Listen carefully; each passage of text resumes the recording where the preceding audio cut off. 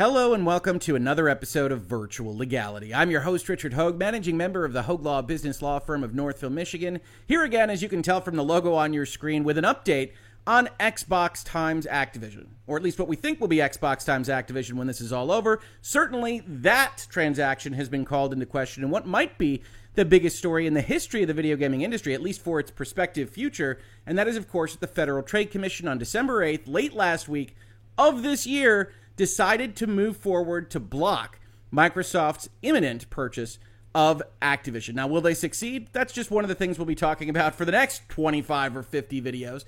But what I wanted to talk about today was clearing up a misconception that I think some people have and that we spoke about a little bit late last week. Before we do, though, I do want to mention that this channel, Virtual Legality, and the Hogue Law YouTube channel in general, is supported by viewers and listeners like you. We've got a Utreon platform set up for that purpose. We've got Patreon. You can also become a YouTube member. We can't do it without viewers and listeners like you. And I want to give special thanks in this episode to Falcus Vipus, who through Utreon and Patreon has supported the channel to sponsor a specific video this month.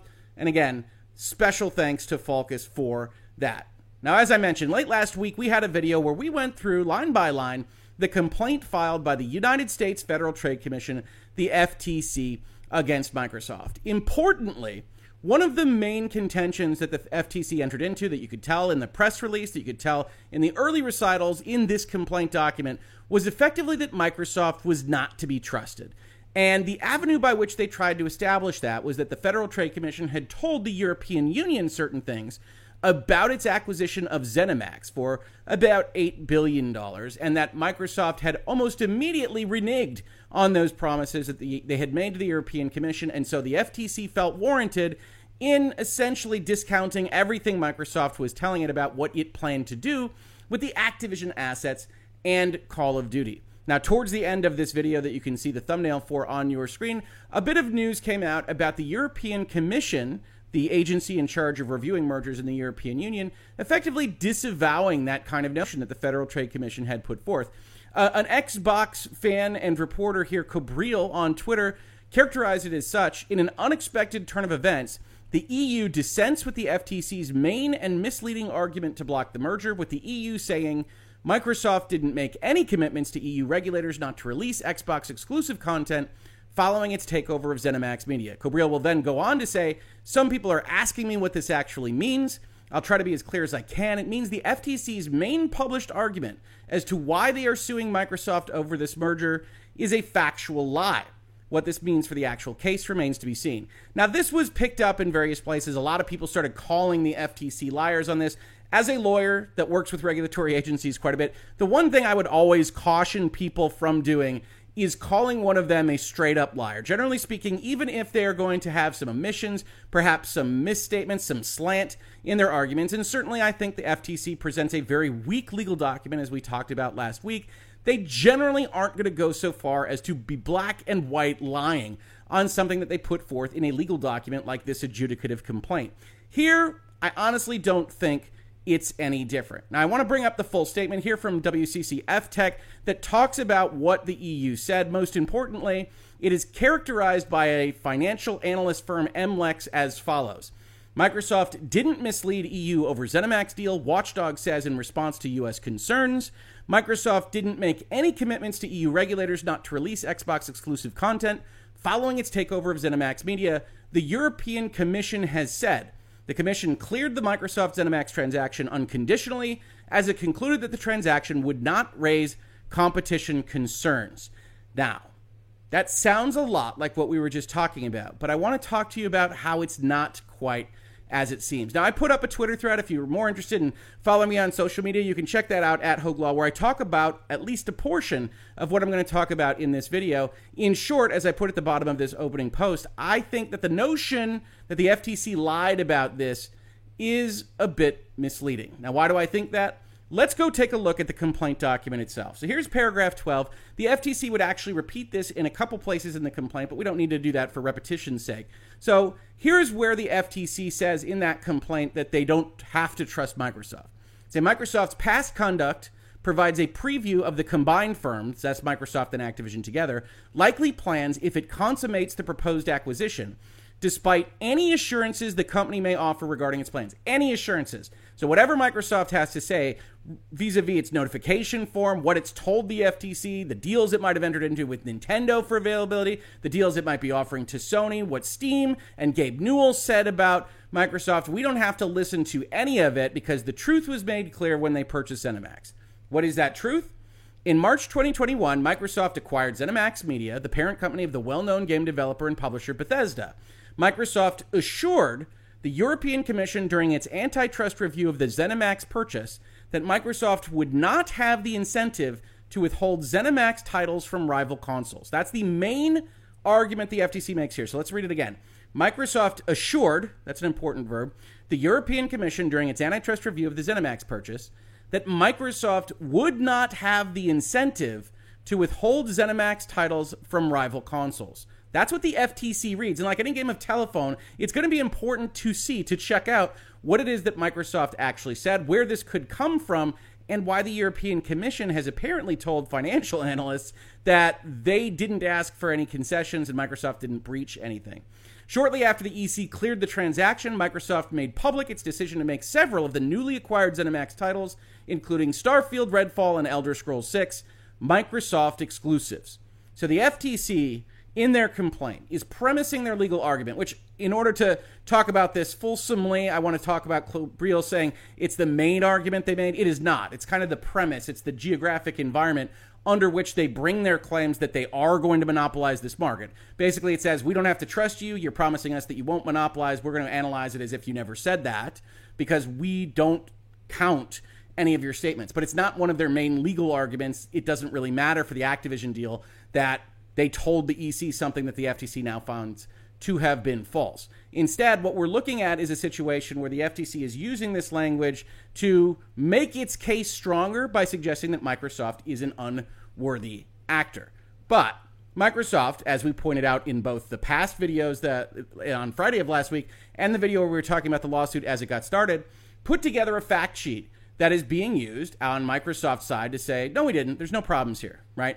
They maintained their position, they say. In the merger notice to the European Commission, they stated future decisions on whether to distribute ZeniMax games for other consoles will be made on a case-by-case basis, taking into account player demand and sentiment.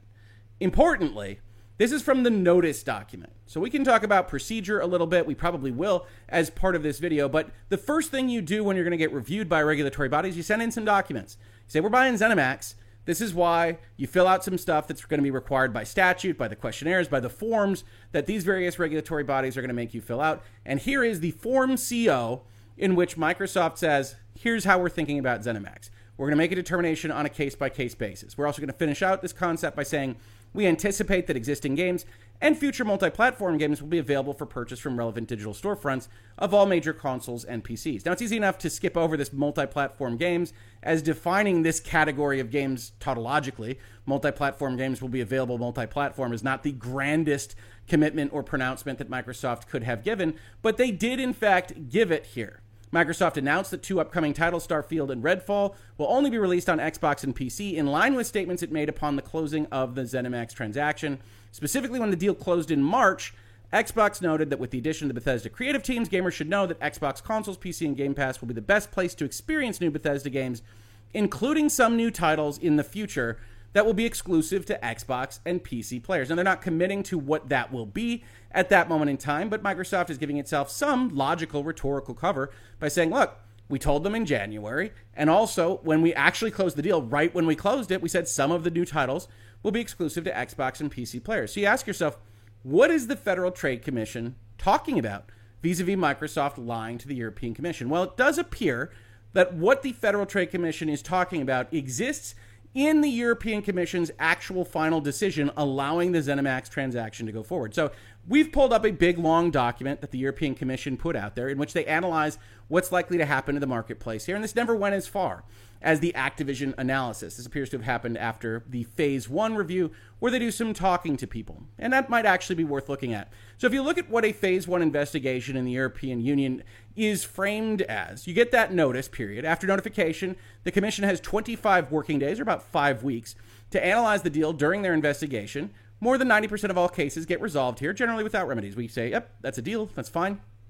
A Phase 1 review may involve the following: requests for information from the merging companies or third parties, questionnaires to competitors or customers seeking their views on the merger, as well as other contacts with market participants aimed at clarifying the conditions for competition in a given market or the role of the merged companies in that market.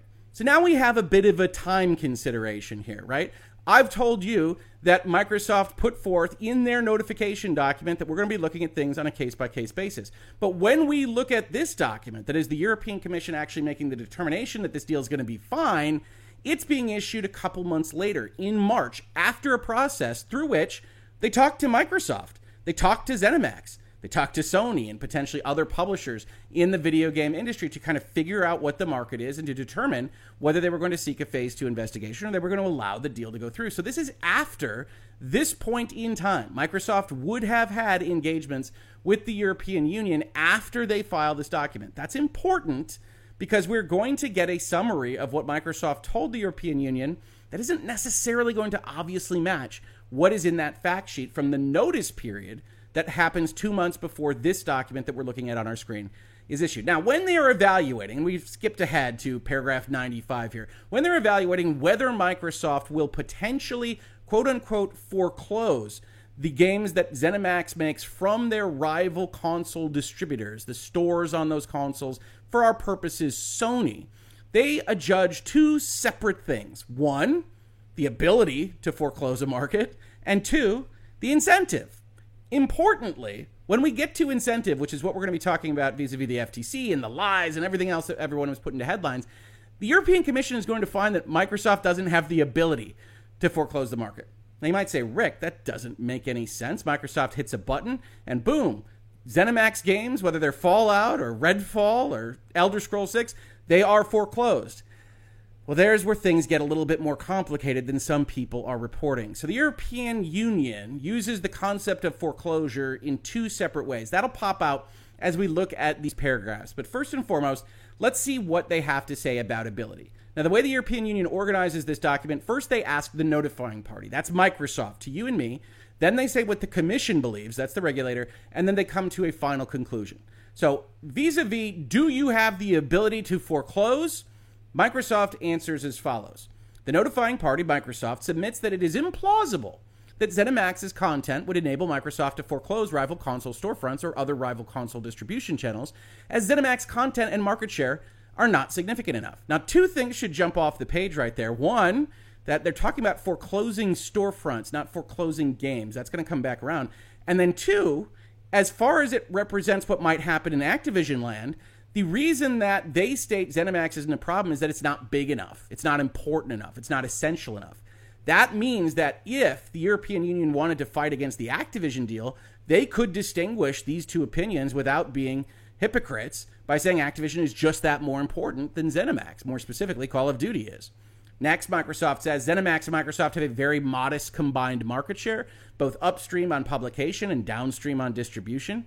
Rival consoles and console storefronts such as Sony and Nintendo have access to a very large array of popular games, argues Microsoft. Sony and Nintendo consoles are differentiated and have stronger market positions than us. Sony and Nintendo have surpassed Microsoft in the console generation, and the ZeniMax games, even if exclusively available for the Xbox, could not weaken rival consoles sufficiently to result in foreclosure. Wait, stop. Did you catch that in that sentence? Because it doesn't make any sense if you are treating foreclosure as the concept of making games exclusive, right? Those are two separate categories in that sentence. Let me read it again. The notifying party, Microsoft, concludes that ZeniMax games, even if exclusively available for the Xbox, we have made them exclusive, could not weaken rival consoles sufficiently to result in foreclosure. Therein lies the rub. The European Union, and not often, not always in every paragraph here, so it's a little bit difficult to discern, is treating the concept of foreclosure and the ability to foreclose as being successful in harming the opposite consoles and storefronts, not just preventing the games from going over to those consoles and storefronts. It's effectively the second layer. So they evaluate these things and say, hey, even if we did an exclusivity, we aren't actually foreclosing them. And you can see this in some law firms as they talk about the European Union. I pulled up a website here for us. Input foreclosure, which is what we're talking about, And this is where video games get a little bit dicey always, because when we talk about inputs into a manufacturing process, it's obvious enough. It's the ingredients, it's the iron, it's whatever else that you might otherwise be able to take control of. So a vertical monopoly that seizes a line of supply could be problematic for someone else even being able to make the thing that they're making.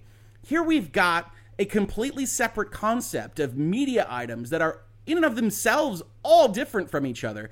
And the notion of input law doesn't fit so terribly well. But suffice it to say, input foreclosure arises where the new entity would be likely to restrict access to the products or services that it would have otherwise supplied if the merger had not taken place. All right, so there's an incentive. There's a possibility that Microsoft times Activision, or here Microsoft times ZeniMax, would not give ZeniMax games out.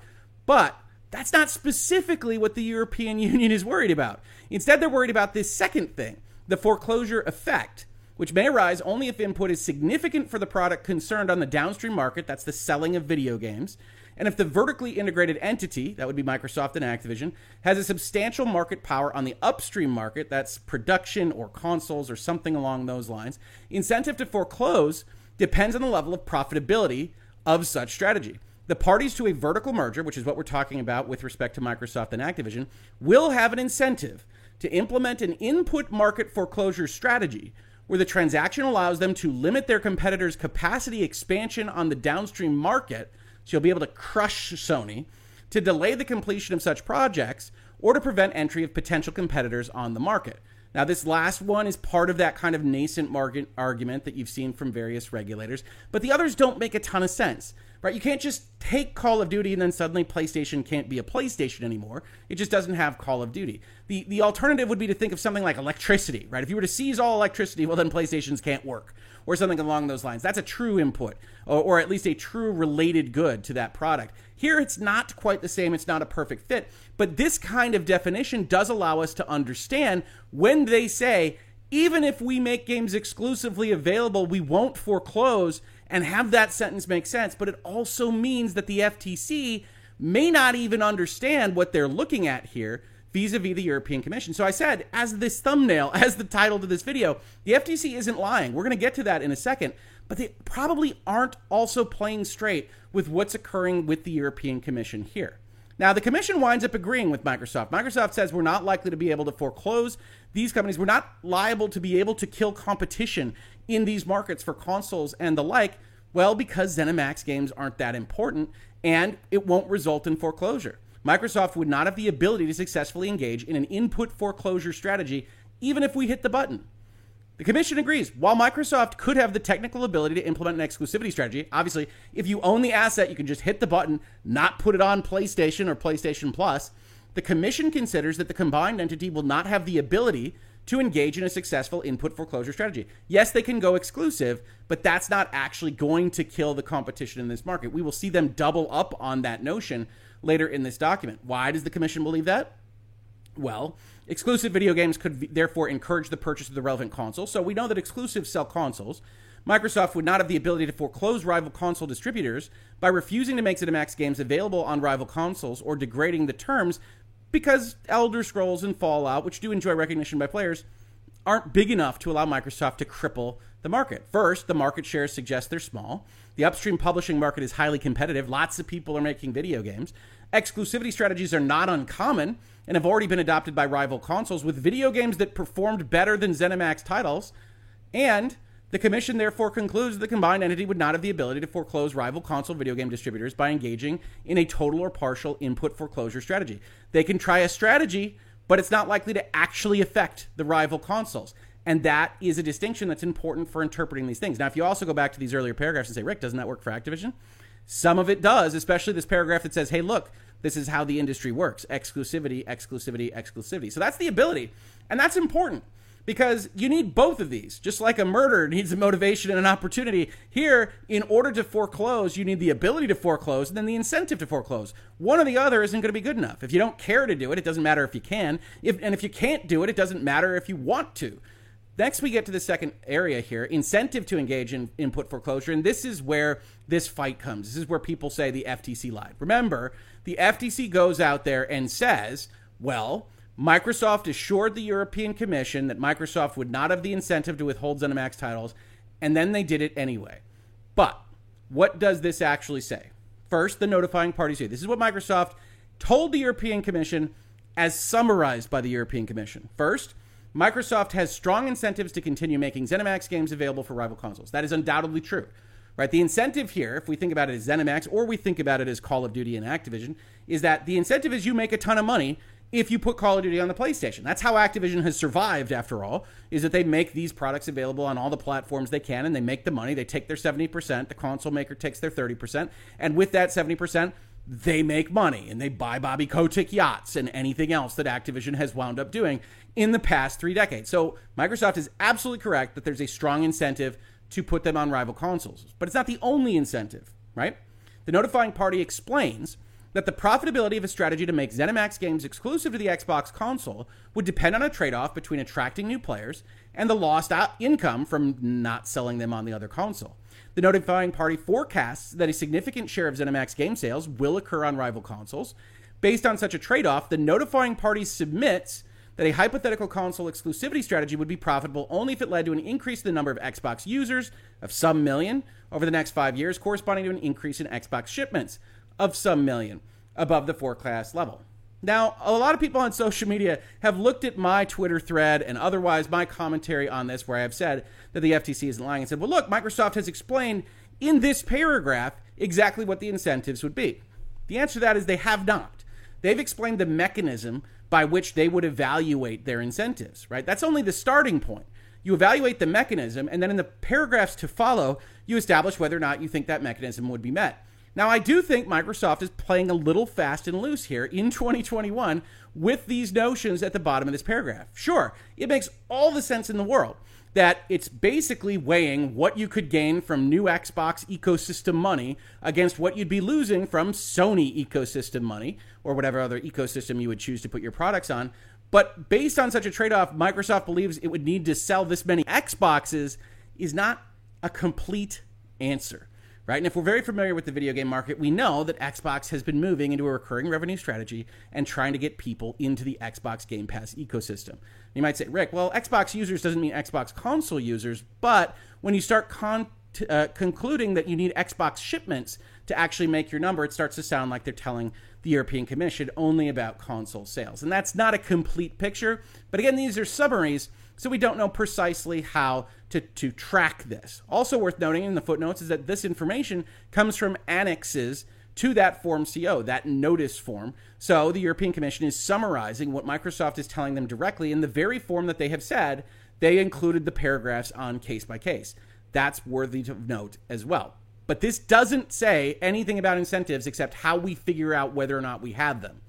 Paragraph 109. In the notifying party's view, this is Microsoft's view, it is implausible that Microsoft would achieve such results. Here's the way we calculate incentives, and then Microsoft says, we don't think we could ever get those results from a foreclosure of ZeniMax games, which raises the second question here, which is, when you say ZeniMax games, is Microsoft making a commitment about all ZeniMax games, or is it making a commitment about some ZeniMax games? Certainly with the paragraph that they put forth in their notification, you would think it would be obviously some, but this is the nature of a game of telephone. These are all summaries, right? And this appears to be what the Federal Trade Commission based its notion that Microsoft is untrustworthy upon.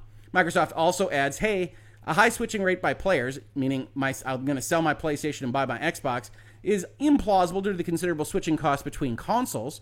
So if we're going to make money selling consoles, this isn't the greatest way to do it. Again, note that they're ignoring the Game Pass kind of concept. Thirdly, the notifying party considers that the player switching rates are above are actually conservative because the multi-homing across consoles may further reduce the incentives for a foreclosure strategy. Now, what do they mean by multi-homing?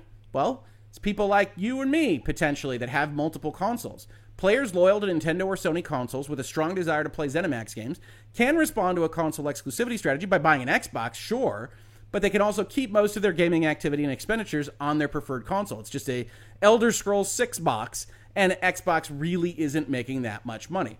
So therefore, based on all of the stuff we've summarized above, including, unfortunately, in brackets, Microsoft's stated strategy regarding ZeniMax games, we don't get to see that, but whatever the European Commission is basing it on says, therefore, according to Microsoft, Microsoft would not have the incentive to cease or limit making ZeniMax games available for purchase on rival consoles. And this is where you get into the Federal Trade Commission's defense, right? The Federal Trade Commission said they assured that they had no incentive and then they changed this up. So the Federal Trade Commission is looking at this document and says, paragraph 114 says Microsoft would not have the incentive to cease or limit making ZeniMax games available for purchase on rival consoles. And then you get into that game of telephone. What do we mean by that? So the FTC has based the fact that Microsoft are liars. They can't be trusted. We can ignore everything that they say about their future plans because of this. And yet, Microsoft does not appear to have pledged that every game everywhere will be available on every console. And in fact, Microsoft has a fairly good defense that the day they close this, with the European Commission having just approved it 3 days before, they say we're going to put some games on our consoles exclusively, and the European Commission didn't care. Right? By the time the European Commission is saying Microsoft didn't make any commitments, the European Commission is right.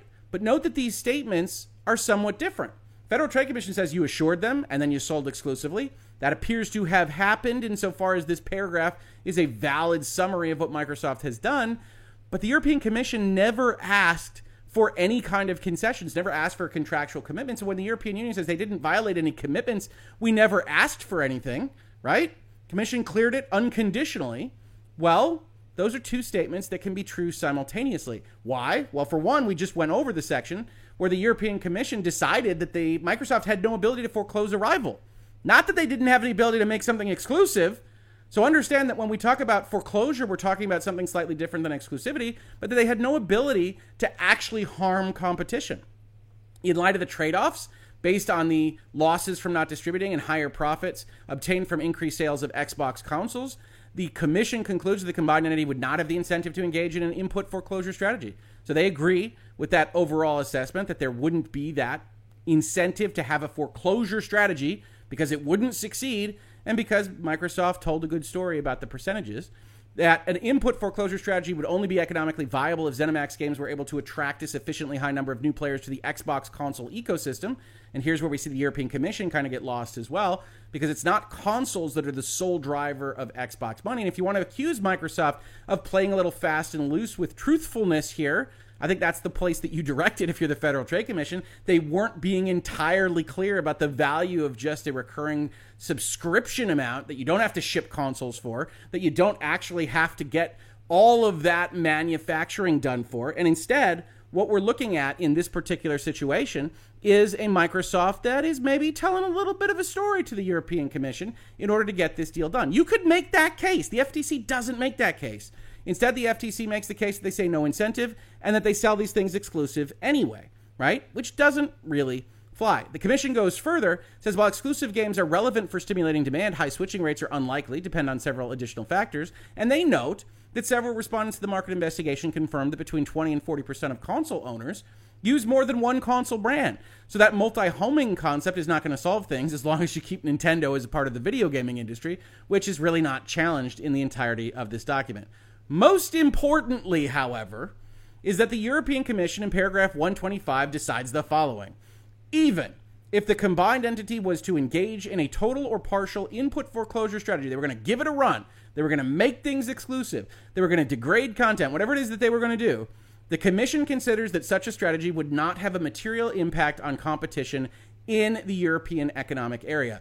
Rival consoles would not be deprived of an essential input and could still rely on a large array of valuable video game content to attract players. So if you're going to distinguish this notion for Activision against ZeniMax, you basically have to find that some portion or one franchise within the Activision library is a quote-unquote essential input, that you cannot survive in the video game industry without access to that input, which is, of course, Call of Duty here. For our conversations, though, it means that by the time the European Commission finishes up doing all this analysis, regardless of what Microsoft said, regardless of anything else that happens with all of this, the European Commission has decided, well, whatever they do with the ZeniMax assets, it can't kill competition.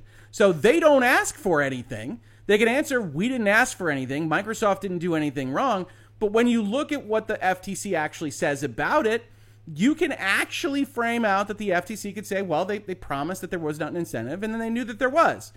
But oh, how many ways there are to read that differently. And this is one of the reasons why the Federal Trade Commission is, as I've accused them of, playing games in these various paragraphs. If the Federal Trade Commission had something they could use from their own review of ZeniMax, presumably they would have.